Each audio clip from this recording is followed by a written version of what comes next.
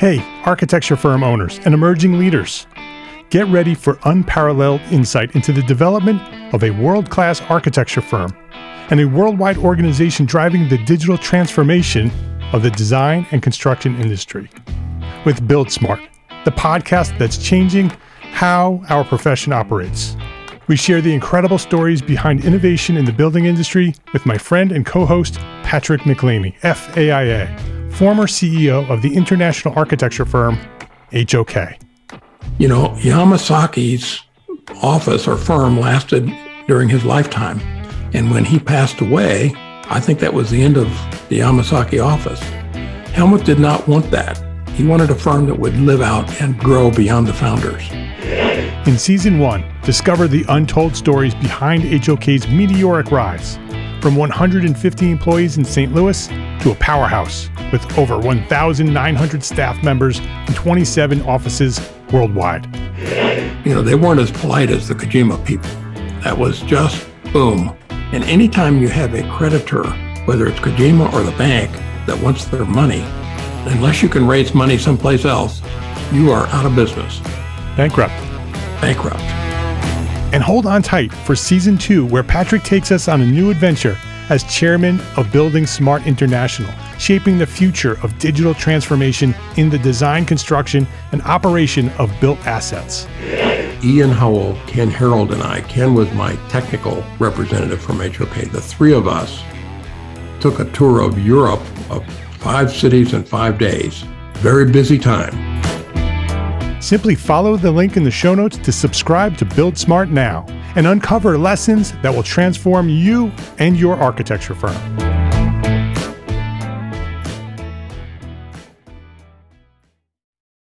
Wouldn't it feel great to know that this year your firm is going to earn at least 20% profit? Of course it would. So I'm inviting you to a free live webinar that I'm hosting on Tuesday, January 22nd, 2018.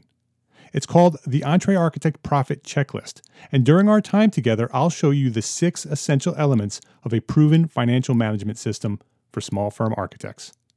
It's not too late to prepare your firm for profit this year. Register now at entrearchitect.com/free webinar. My name is Mark R. LePage, and you are listening to EntreArchitect Podcast, where I speak with inspiring, passionate people who share their knowledge and expertise, all to help you build a better business as a small firm entrepreneur architect. This is episode 253. And this week I'm with architect Tabitha Ponte of Ponte Health, and she's building a new healthcare system from scratch. This episode of EntreArchitect Podcast is supported by our platform sponsors. FreshBooks, the cloud-based accounting software that makes running your small firm easy, fast, and secure. Spend less time on accounting and more time doing the work that you love. And ARCAT, the online resource delivering quality building material information, CAD details, BIM, specification, and so much more. Find what you need fast at arcat.com. Tabitha Ponte, welcome back to EntreArchitect Podcast. Thank you, sir. Glad to be back. Yeah, this is going to be a fun one. People have been asking for this one because you were here with us back in October of 2017, episode 189, where you sort of, the phoenix rising from the ashes, told us the story of Tabitha Ponte, sort of rebuilding her life, rebuilding her career, and launching Ponte Health. And it was very early on when you sort of shared what you were doing and what your plans were. And there is so much that has happened since then. Yes. You sort of give us little tidbits every once in a while over at the Facebook group. You always share your knowledge over there, so thank you for doing that. But you know, when I asked for suggestions in the Facebook group about 2 weeks ago, a bunch of people said they wanted to hear an update on Tabitha Ponte. So here you are. Well, thank you, everybody, for wanting to hear an update. Yeah, because it looks exciting from the outside, and I know it's hard, and I know there's downsides, and there's a bunch of garbage that comes with the fun stuff that we're seeing. But I want to hear everything that you're willing to share. So let me just introduce you to anybody who doesn't know who you are. Tabitha Ponte is the CEO and lead architect at Ponte Health. It's a Florida-based architecture and construction services firm exclusively serving the healthcare market. It's all she does. She built it that way, and she's growing this market. Ponte Health specializes in single source delivery and resource management. She's basically building an architecture from scratch, an architecture firm from scratch, while she's building the cities of the future. That's basically what she's doing. And so you can go back to episode 189, entrearchitect.com/episode 189 to sort of hear her early years and where she came from and what inspired her to become an architect, that origin story, all the way through to the beginning of Ponte Health. But today I want to hear the rest of the story. I want you to sort of give us a brief reminder of how Ponte Health came about, where you were and why you sort of launched it, and then what have you been doing for the past couple of years to do what you're doing today. So why don't we sort of jump back to the beginning and hear a little bit about that. Okay, so Ponte Health really started because of my own personal experiences in our current healthcare system. So I had a couple of events that were pretty radical, life-changing events, sort of nearly dying. And the second was a little bit of a last straw. So I had a stroke at 35. That has a lot to do with my founding of this company, because through that particular event, where I spent about 5 days in a neurological wing in a hospital, I found that it was very inappropriate in terms of the setting for a stroke recovery. So everything from the very little that I saw the doctors to the way the building was completely inanimate and unhelpful, to my anxieties and stresses as the patient, just everything was wrong. And you could call it, I mean, I don't know if I would call it enlightenment, but I kept thinking to myself, if I survived, that I would make my work or my life's work actually change that experience that I had. So to focus on the patient experience through sort of the advancement of healthcare facilities, and alongside that advancement, the advancement of the care itself, or all the sort of intricate activity within those healthcare facilities. So I should point out that Ponte Health is not just about the infrastructure, but that is the means to the end, and that the end is a more complex or more integrated sort of advancement of the environment of the patient, and then everybody that is sort of a stakeholder in that process. So you're not just talking about designing hospitals or medical centers and then building them and then handing them off to somebody else. You're talking about redesigning the entire system from scratch. Correct. It's sort of like real estate are means to the end, but the end is this more whole.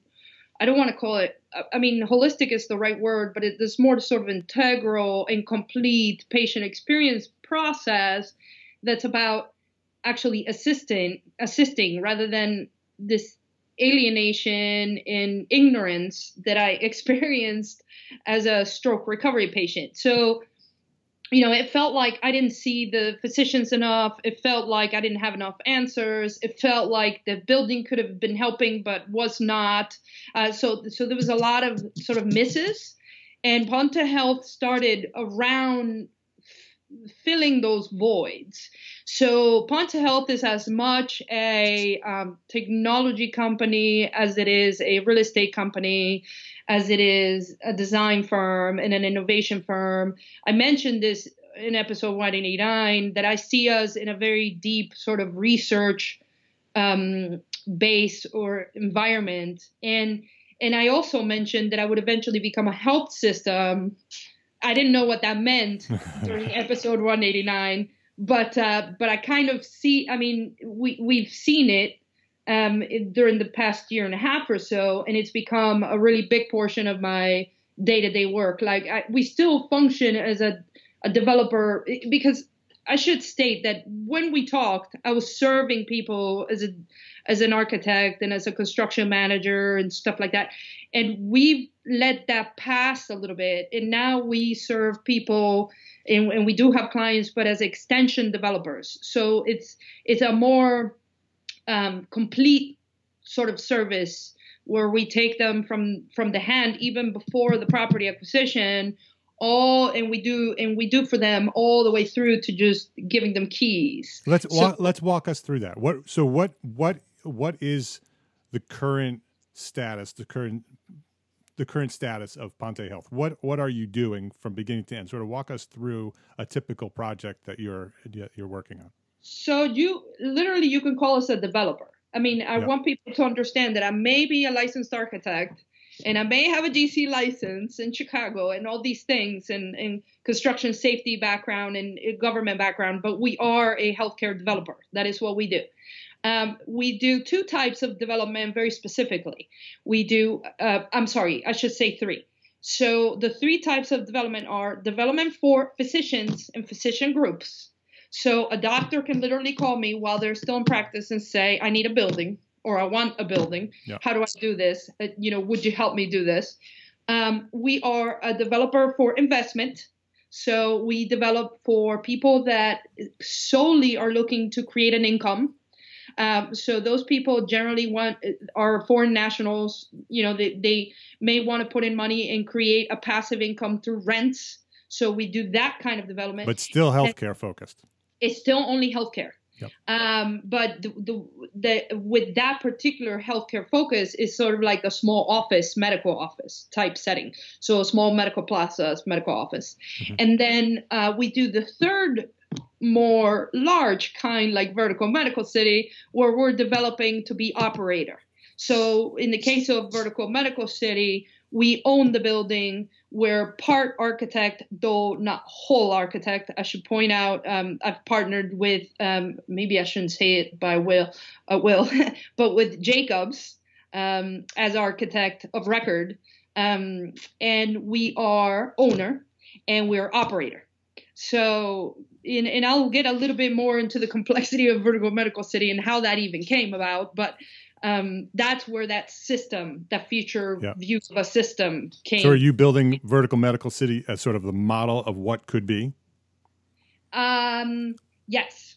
And I hear from people, the more I talk about Vertical Medical City with sort of care providers and physicians and things, I hear from people that is very much going to disrupt healthcare at large, mm-hmm. With the way that we're doing it. So here's the thing. People think of, well, first of all, people currently treat medical facilities as a building that everybody just visits. But futurists in healthcare know that the future of healthcare is sort of remote, or at least some say at home. But see, I'm sort of in disagreement of both, right? So I think you will always have your medical facility you have to go to, especially for acute and surgical type setting. Like I don't think you can recover from a stroke in your house. But I believe that what we're doing with Vertical Medical City is to prove that it's more seamless in your life. And it's a very specific market that we're targeting, because you may have seen that Vertical Medical City is specifically for aging in place. So we're looking at 65 and over.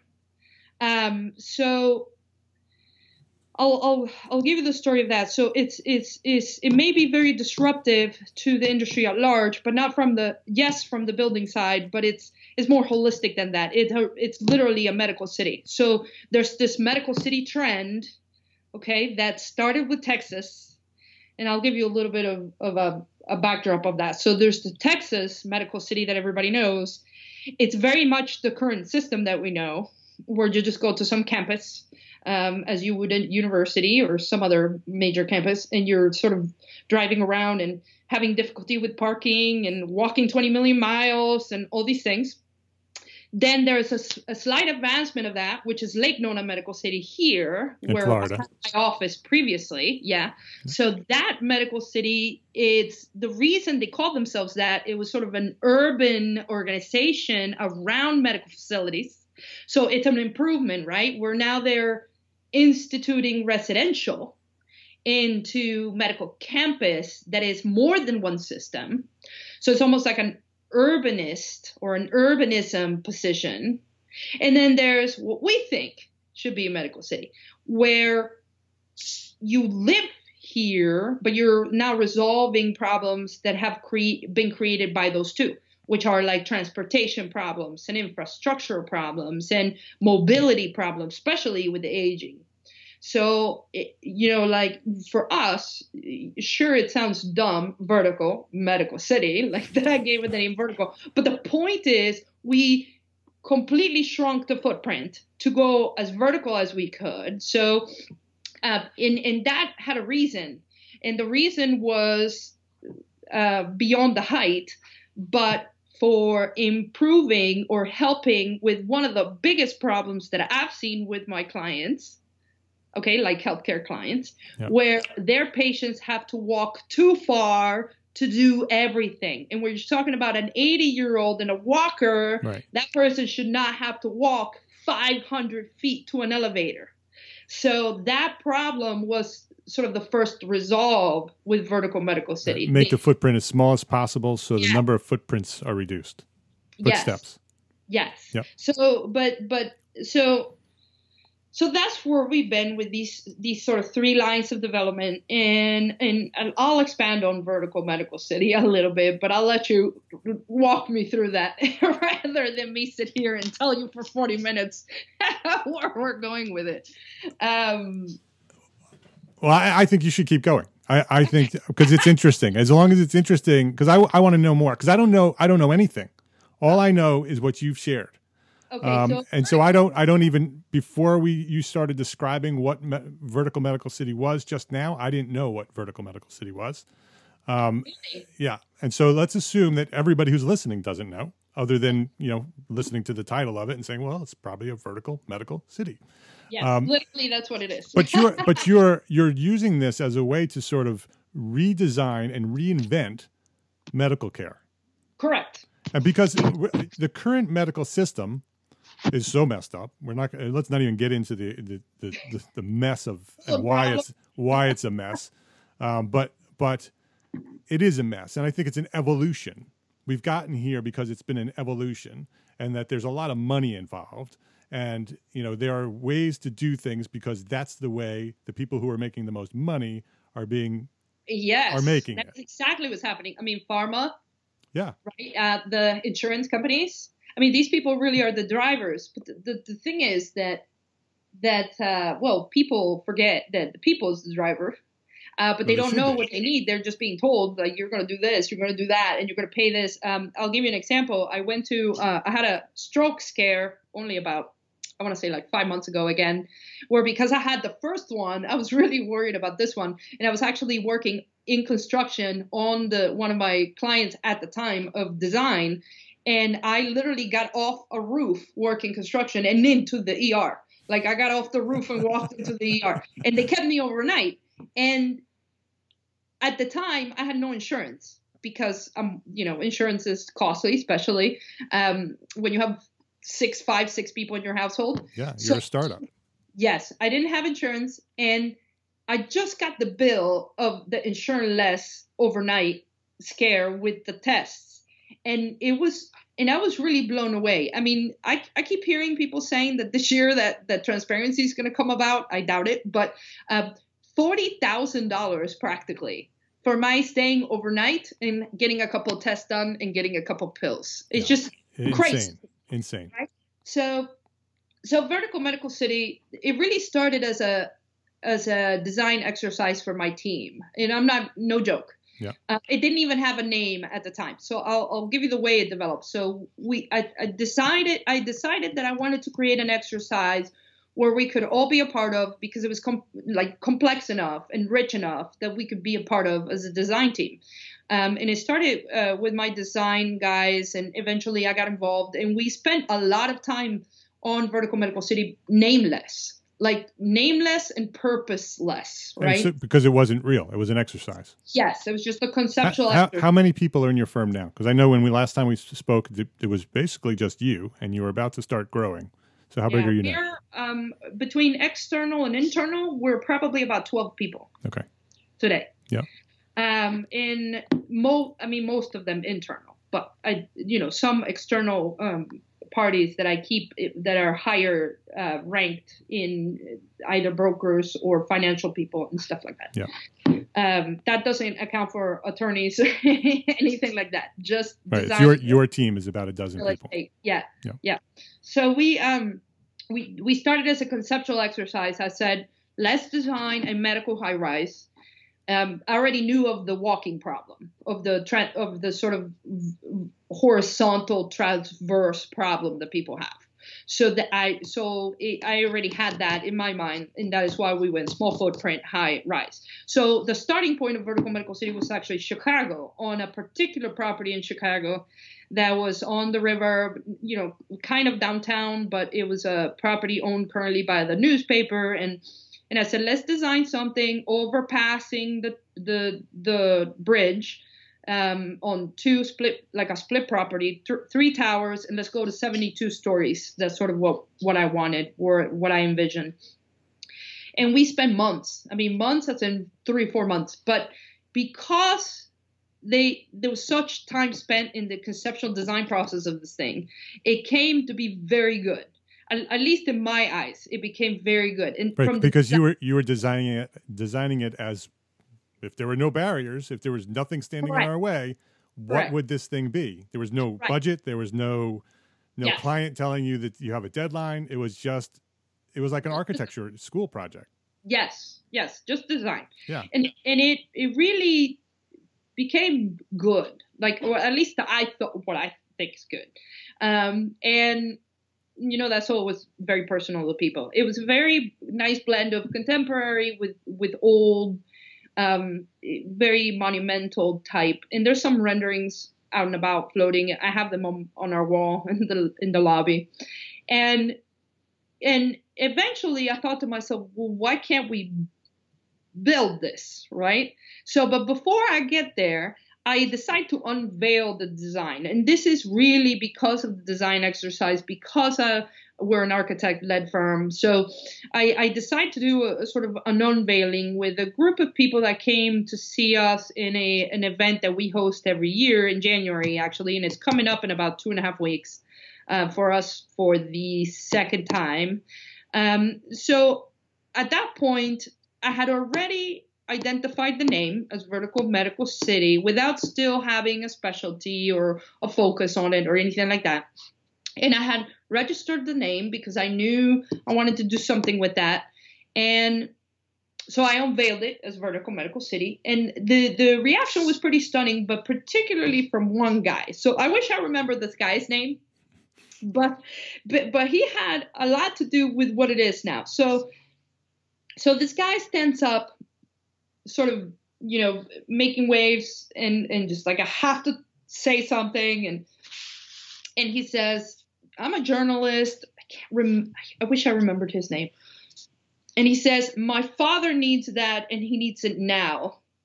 And he has Alzheimer's.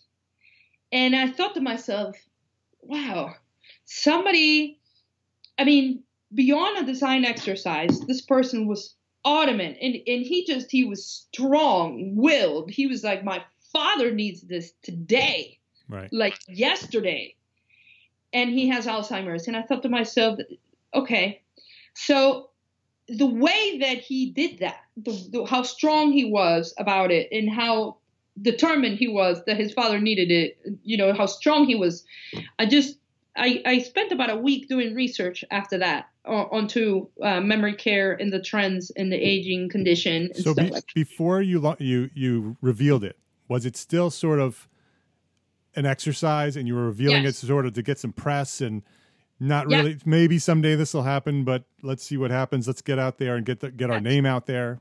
Yeah. And then somebody sort of lit a fire under you. Yes, that literally is how it happened. Yeah. And gave you a sense of urgency from that point forward.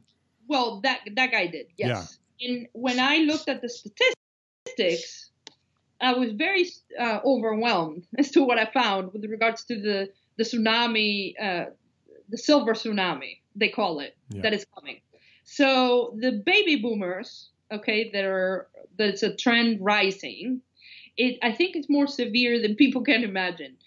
because it's baby boomers in the U.S., but the U.S., from my research, happens to be like fifth in the world. It's that radical that it's a global problem that is beyond measure. So I'll give you a very small sample of the statistics. So by 2050, okay, so that's only 20 years, 30 years from now, over 21%, close to a quarter of the population, are going to be over the age of 65.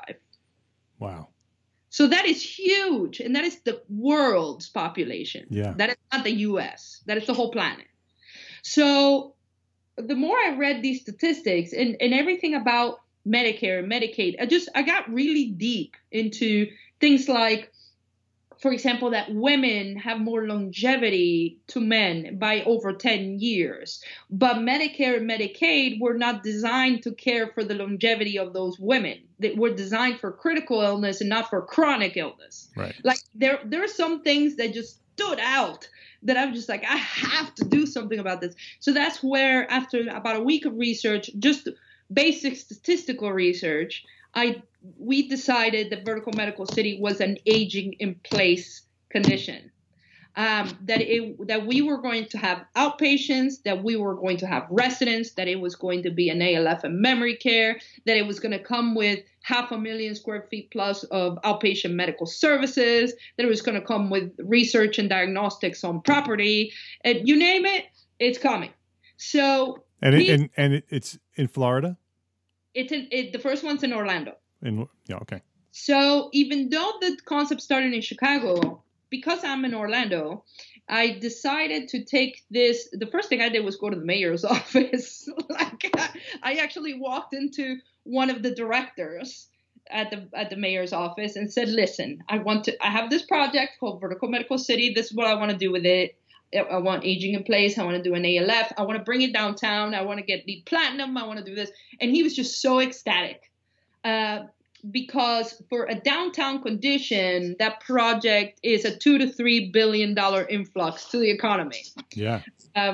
So to give you like the short version of the sizing of it, so Vertical Medical City Orlando is 2 million square feet of construction. So it is 3 towers, and so it's similar to where we started, but it's evolved in that we had to go through an FAA process. We were approved to become the tallest building downtown so far. So right now, for the last 30 years, SunTrust, a banking building, has been the tallest building at 441 feet, and we received approval to become 444. So it's for 30 years, nobody's sort of passed the threshold of the city, but we will. I did magic really when it comes to the land, because we had 2 different properties. The first, the owner of the property was very relentless in selling it overpriced, as in 3 times the market value. And I kept saying to him, I don't want to buy it. I want to lease it. I want to start with a lease. It doesn't mean I'm not going to buy it eventually, but I wanted to sort of release the economic burden from the front end so we can put that to construction.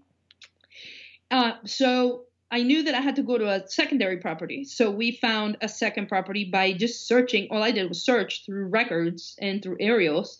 And when I found something that seemed adequate, I literally reached out to the owner and said, "It's not listed, but I want to get it. And this is what I want to do with it. You're going to give it to me." And I spent 6 months back and forth with the owners until they had come to an agreement to the terms that I offered for the closing of the property.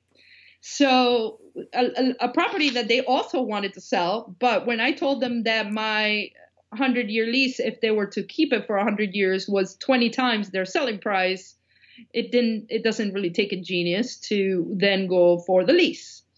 But again, I have a sort of first right of refusal on the purchase of the land. I want to maybe buy it, but I don't want to buy it in front of the construction, is what I mean, yes. And that's going to be across every downtown that we visit. So Vertical Medical City is not solely Orlando, but Orlando's the first of multiple.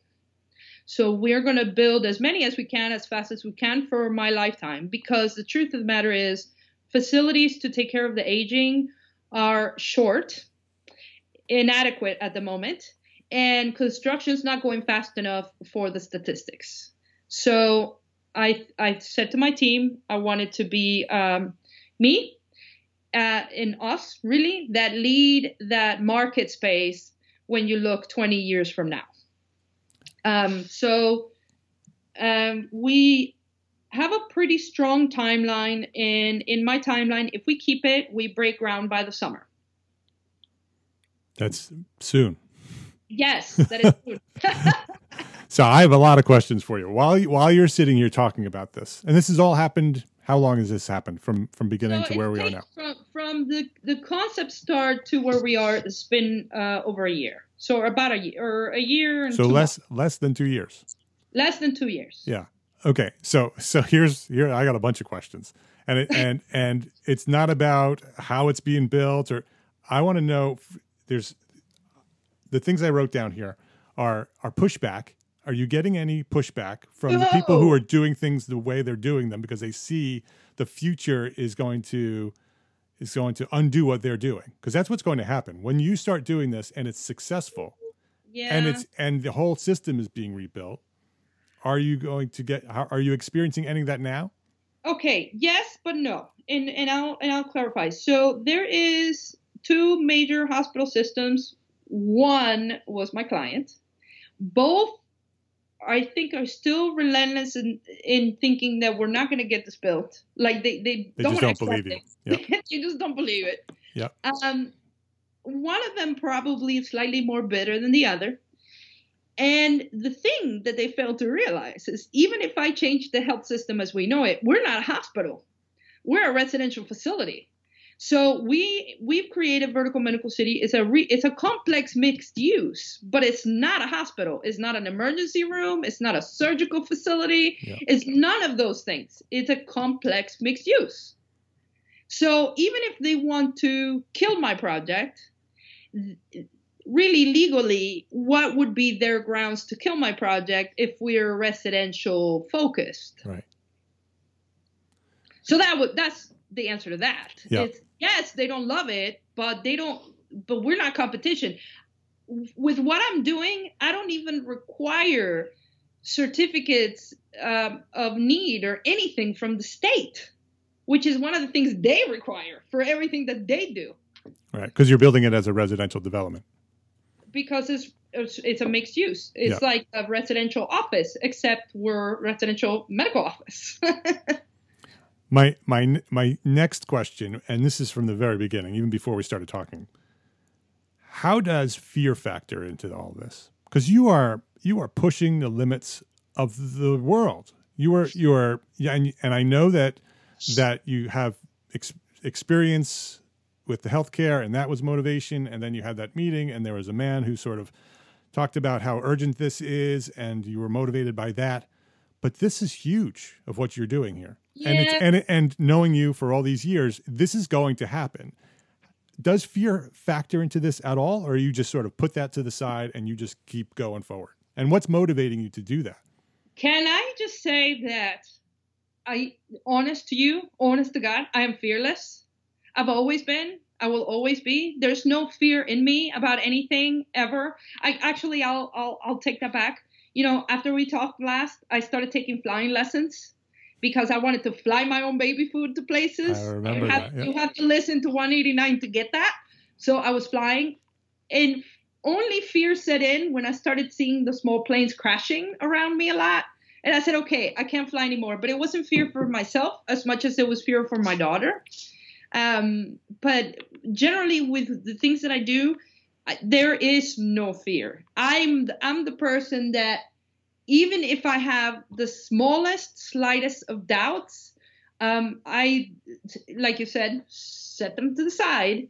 And if something goes unlike what I expected to go, then I adjust. I'm the adjuster.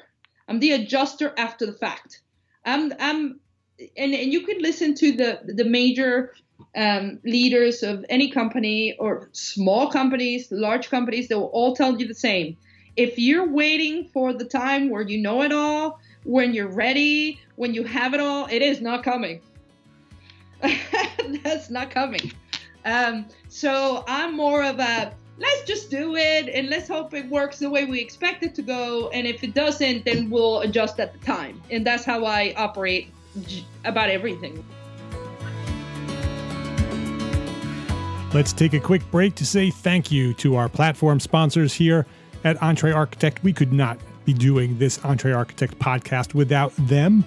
They have been here supporting us week after week after week, and I want you to go support them because they support you, and vice versa and all that good stuff. So go check them out. It's FreshBooks and ARCAT.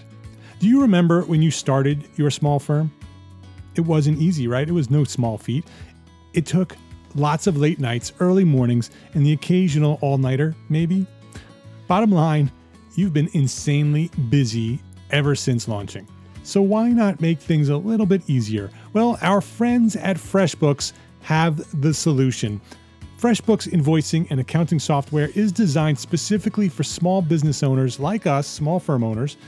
It's simple, it's intuitive, and it keeps you way more organized than a dusty shoebox filled with crumpled receipts. You know how it is, right? You know what you're doing. Create and send professional-looking invoices in 30 seconds, and then get them paid 2 times faster. You gotta love that, 2 times faster with automated online payments. File expenses even quicker and keep them perfectly organized for tax time. And the best part? FreshBooks grows alongside your business, so you'll always have the tools you need when you need them without ever having to learn the ins and outs of accounting. Join the 24 million people who've used FreshBooks. Try it free for 30 days. There's no catch. There's no credit card required. It's free for 30 days. Visit them today at entrearchitect.com/freshbooks. That's entrearchitect.com/freshbooks. And enter EntreArchitect in the How Did You Hear About Us section so they know that we sent you. It's what many of us small firm architects dread: editing down a manufacturer's specification. It just takes way too much time. You're staring down this 54-page specification, and all you need is one product. And maybe some of its attributes. You just need that one thing. And maybe they have like 10 different products, but it's all in one specification. There's a better way. And it's not throwing that entire specification into your project documents. It's ARCAT.com's Spec Wizard. It's built for you, the architect. Spec Wizard is a unique tool that allows you to specify a product in minutes, not hours, minutes, by turning a specification into a simple-to-use website. Just select the products and options you want to specify and generate a 3-part CSI specification in multiple formats. And best of all, it's free. Can you believe that? It's free. It requires no registration, no credit card. It's free. Visit entrearchitect.com/arcat, save that URL to your favorites, and then try the better way of specifying products. Spec Wizard by arcat.com. That's entrearchitect.com/arcat. ARCAT. FreshBooks and ARCAT. Thank you for being platform sponsors. Please visit them today and thank them for supporting you, the EntreArchitect community.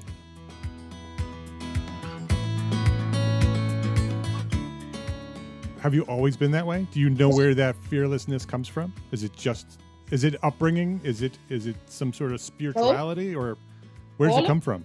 All of it. It's genetic. It's my mother. It's the way I grew up. It's everything together.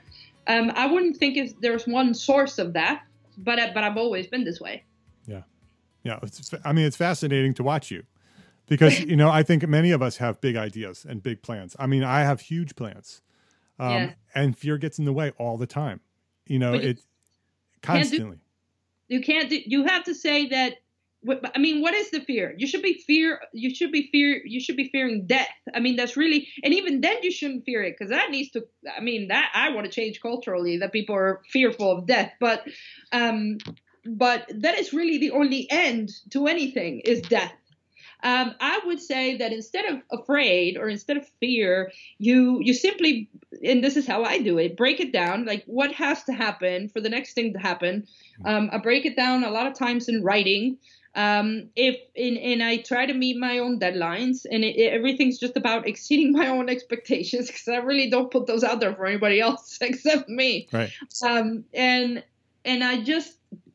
there's no fear, because, I mean, what are people's basic fears? Their children not having food to eat, not having a house. I mean, if you don't have a house, you go rent. If you don't have any food, you go work in a restaurant and wash dishes and they feed you. I mean, to me, there's fear is not a thing.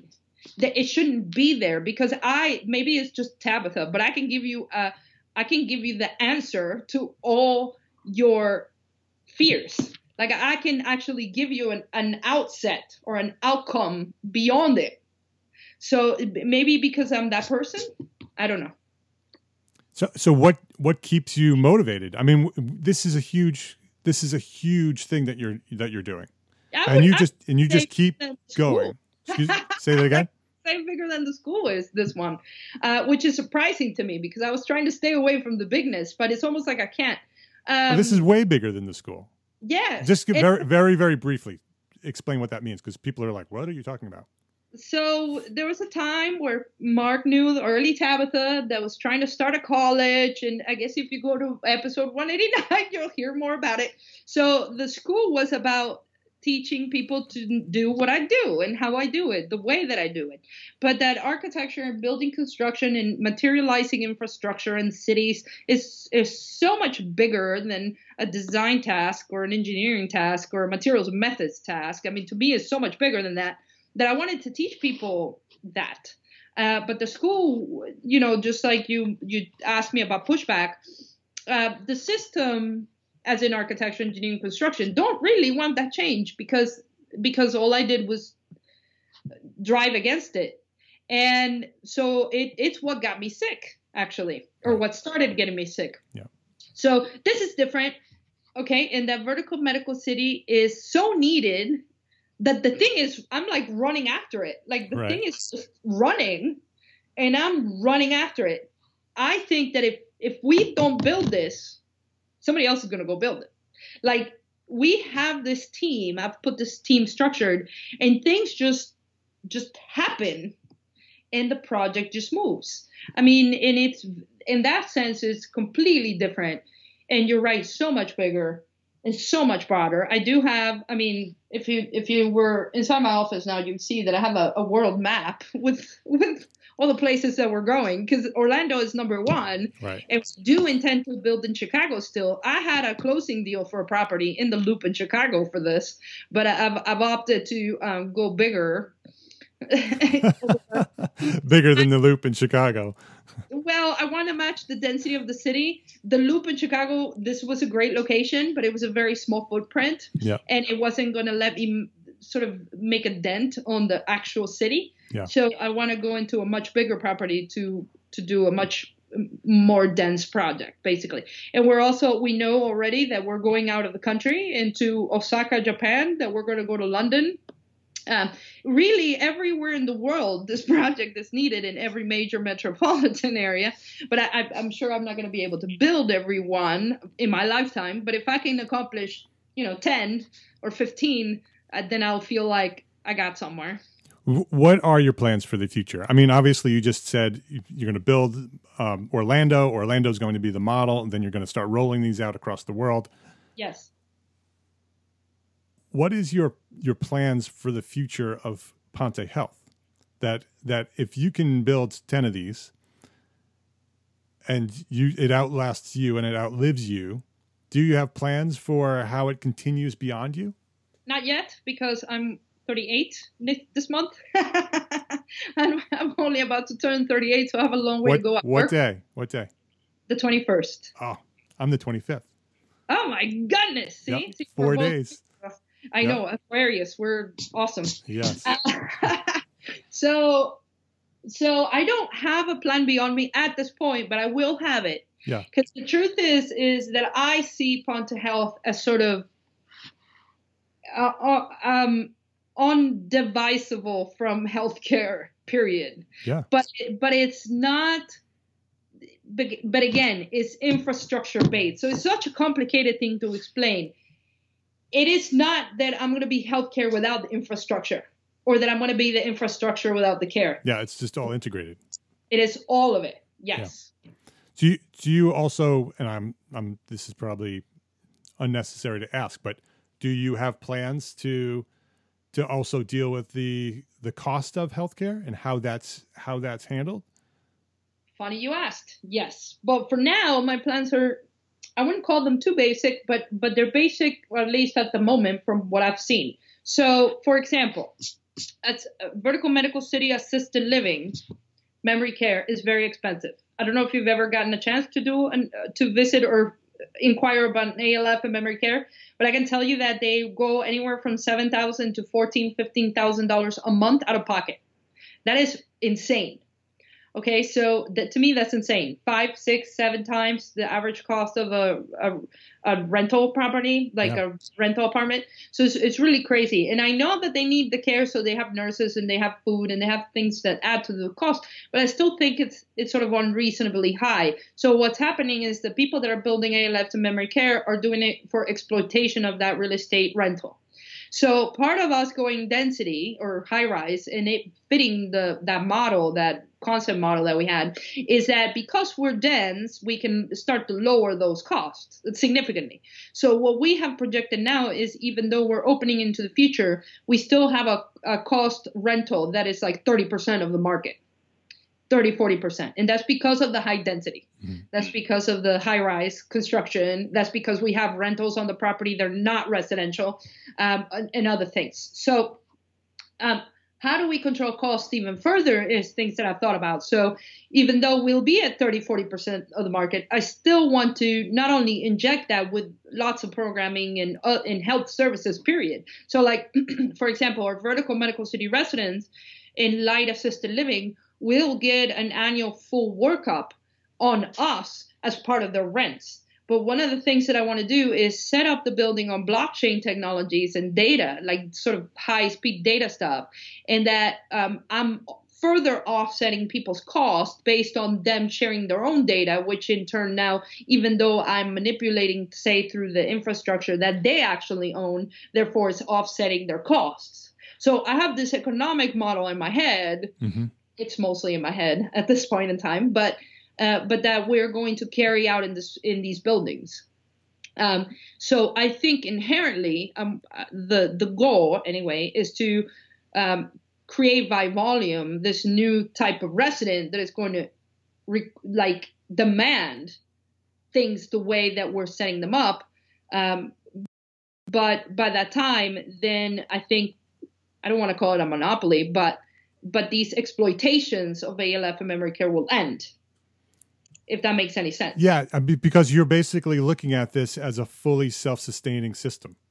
Yes. Right? That when somebody moves in here, the exterior healthcare system doesn't exist anymore, because everything they have and everything they need and the way it's paid for and the way they live is all integrated into this entire system from beginning to end. For the most part, that is true, minus the surgical component. Mm-hmm. So I have to partner with a surgical facility, or they can take that as an independent type facility. But if they were to need any sort of surgery that is major surgery, then they would have to step away from. But that could be the case only for the first location, for all I know. Right, that's what I was going to ask. It just makes sense that you just create another piece to the system that does that on an external basis, but you own it and it becomes part of this overall system. That could be the case. I mean, we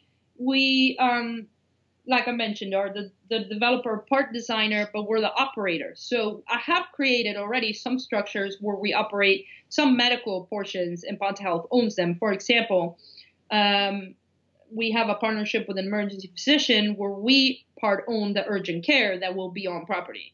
But the urgent care is not an emergency room.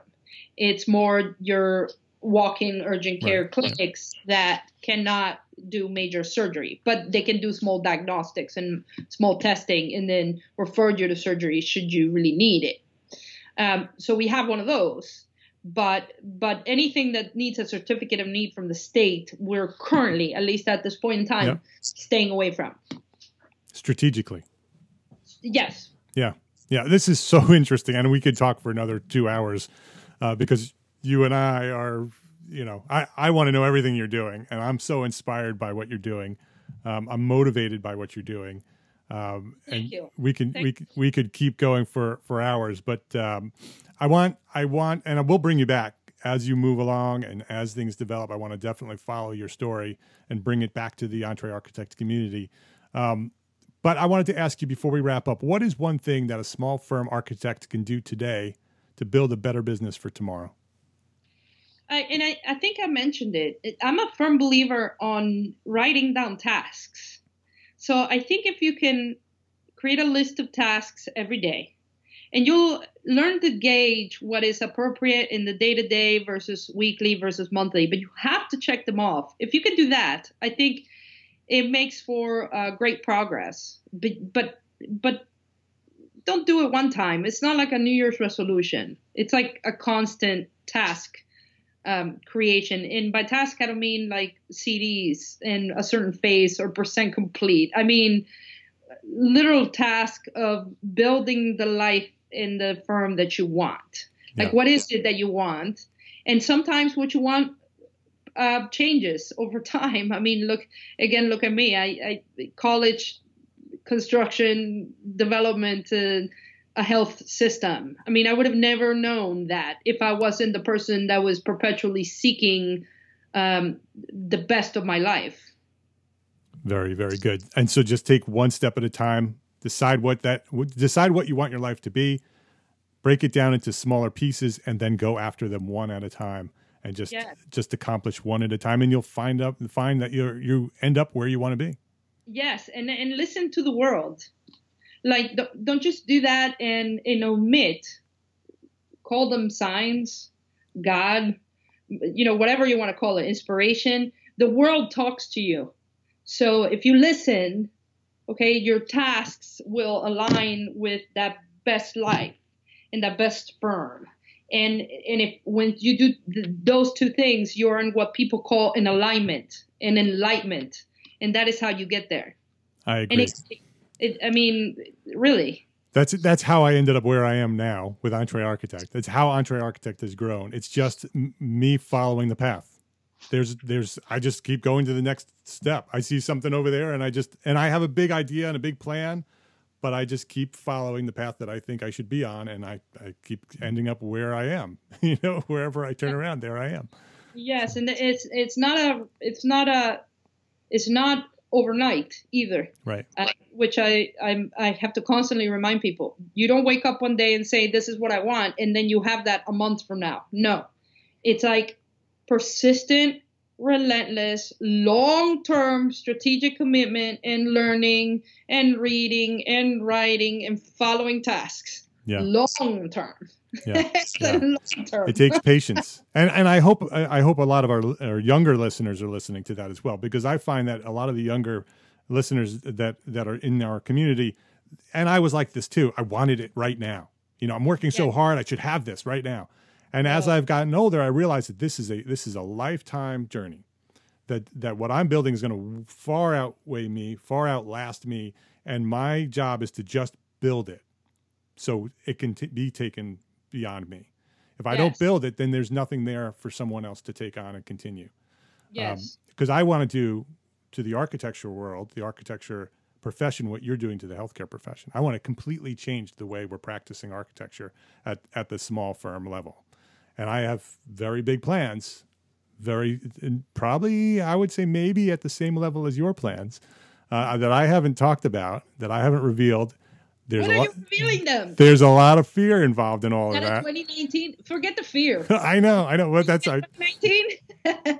I'll talk about them. I will talk about them soon. I need to sort of solidify them and before I announce them. But it's exciting to have a purpose like that. You have a purpose. You know that purpose. You are pursuing that purpose every day. I feel the same way. I have a purpose. I've been put here to do what I'm doing, and I'm just continuing to move forward to make it happen. And so I love talking to you. It opens that up inside of me and gets me motivated and gets me excited. So thanks for spending about an hour with me here and sharing your story. We can't wait to hear the next step in this. So I wish you all the best. Thank you. And it's exciting to watch you. Thank you for sharing your knowledge here at EntreArchitect Podcast. Before we go, where is the best place for people to sort of follow what you're doing? Is there a website or social media? Where should people go to thank you for sharing today and for following your progress? Yes. So Ponte Health is basically Ponte Health, Ponte Health across everything. So pontehealth.com, and then in every social media, with the exception of Instagram, which I believe I had to put the PA at the end, Ponte Health PA, because Instagram stole my first account and they shut it down. I don't know why. And then if you want to follow the project specifically, so we have project specific social media and locations. So it's Vertical Medical City. There's a lot of content online and about the progress of it as a project and us as leading the project and owning the project. And then for Vertical Medical City Orlando specifically, there's VMC ORL. So I'm matching VMC to the basically airport code or so. So VMC ORL is on Twitter and Instagram, though not a lot, and on Facebook and stuff like that. So there's the Ponte Health, the parent company, and then project specific Vertical Medical City. And as you know, I love disaster babies, so I'm trying to work on that. And then that's it. I mean, people are welcome to visit the office. We're in Orlando, by appointment only, by the way. And then I do intend to open other locations, but have not been able to successfully do it. Chicago being the first, but we haven't made it there yet. And that's it. I wish I could have a podcast. I think about a podcast all the time with what I'm doing. With all the extra time you have? Well, not for that, but I think sometimes I'm wondering if people would listen to, say, the development of Vertical Medical City on YouTube or on a podcast. But I can't, I just can't. I have 5 full-time jobs just trying to develop that building. I think a YouTube channel to follow the progress of Vertical Medical City would be fascinating.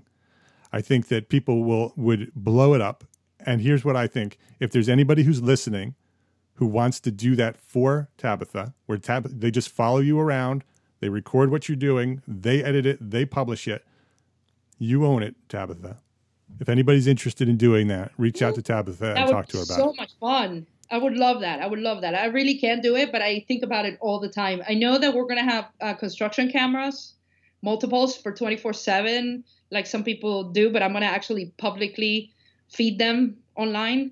And then I don't know if you know, but artificial intelligence is a big part of this building. So facial recognition is a technology that's going into the building. I mean, it really, when you think about buildings in movies, when they're really far advanced, that's what this project is. Yeah, I think the videos, a YouTube channel to follow that progress is not only important for the marketing of it, I think it's important for the documentation of it, because you're changing the world. You're changing the world of healthcare dramatically. And by having somebody follow that and document that process, and it doesn't have to be like documentation, sort of, a documentary. It's a YouTube channel. It's a vlog that follows you around and follows your progress, documenting what you're doing. Because someday people are going to want to know how you started this. And if you have a full video archive of how this happened and how you got to where you are when you have 50 of these across the world, it's going to be really valuable to the world. That would be so much fun. Yes, if somebody's listening that wants to do it. reach out to Tabitha at pontehealth.com. And I think, I think that'd be fascinating. I'd subscribe. I watch every day. Oh, thank you. All right, Tabitha. Thank you. Thanks for hanging out with us. Thanks for sharing and being so transparent. And like I said, it's always motivational and inspirational to listen to you. So thanks for hanging out with us. Thank you for having me. And everybody have a great year. Make it the best year.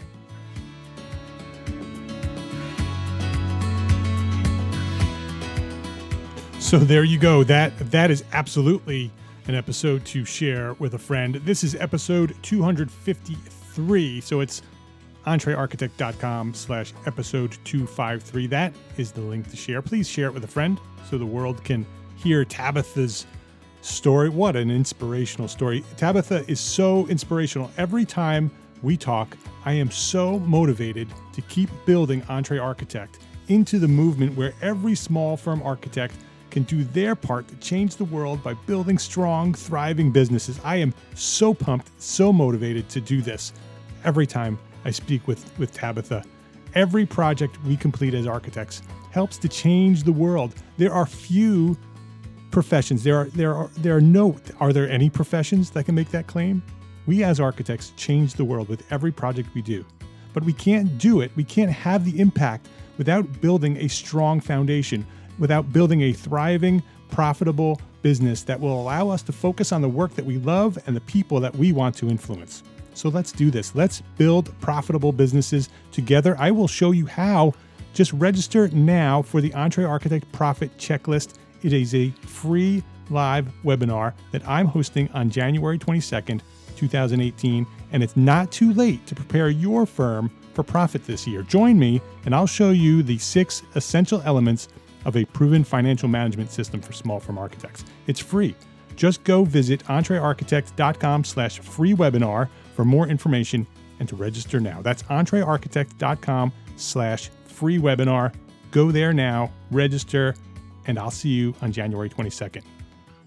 My name is Mark Arlepage, and I am an entrepreneur architect, and I encourage you to go build a better business so you can be a better architect.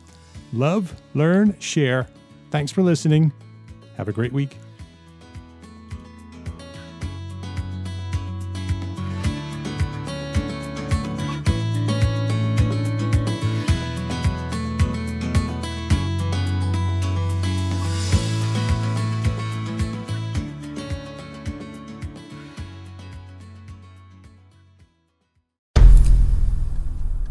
I've mentioned it to my family, but in terms of telling people like, oh yeah, we're doing this, I'm looking for projects, you got anything? I'm not there yet because it scares the shit out of me. Dreaming of launching your own architecture firm? Well, buckle up for a wild ride with Emerging, the podcast that shares what it's really like to start an architecture firm. Where do we begin? We don't even know what type of business to formalize as. Is it an LLC? Is it an LLP? Like, how are taxes? I mean, the list is astronomical. Season 1 featured founders Jeffrey, Lexi, and Chris, owners of Level Studio Architecture, are your fearless guides on this unfiltered journey from napkin sketches to a thriving studio. One evening, stumbled into one last dive, we sat at the bar and pondered our postgraduate futures. Amidst the conversation, a napkin became the canvas for our aspirations, sketching plans and milestones, sealing our heartfelt commitment and shared dreams. In drawing down dreams on a napkin collectively, that then, you know, in your head, you've rooted like, oh, I'm connected to these people, like long term. The process of starting an architecture practice brims with excitement and challenges, demanding meticulous planning, flawless execution, and unyielding resilience.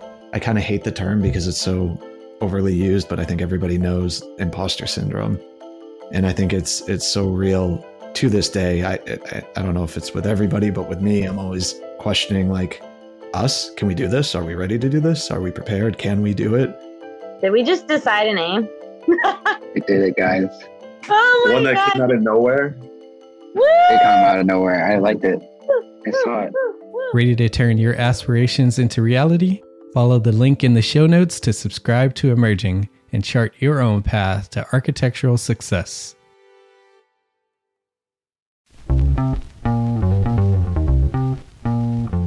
Calling all small firm architects. It's time to tap into your full potential with EntreArchitect's Context and Clarity, where inspiration meets innovation.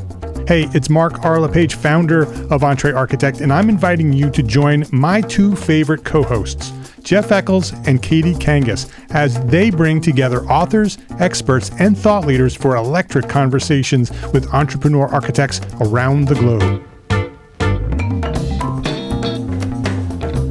It's not just a podcast, it's a community where dreams meet action. There's a simple equation there.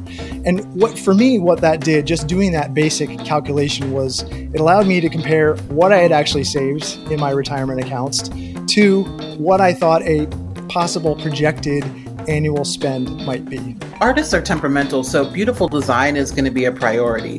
When the job is done, we're going to actually need to live in the house, not live with the person who designed it. And so for me, the artistic skill, the architectural skill is most important. And so I would say that would be 60% of it, if not more.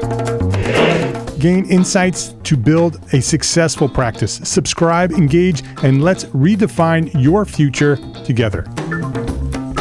Join the Context and Clarity community, where every conversation adds to your blueprint for success.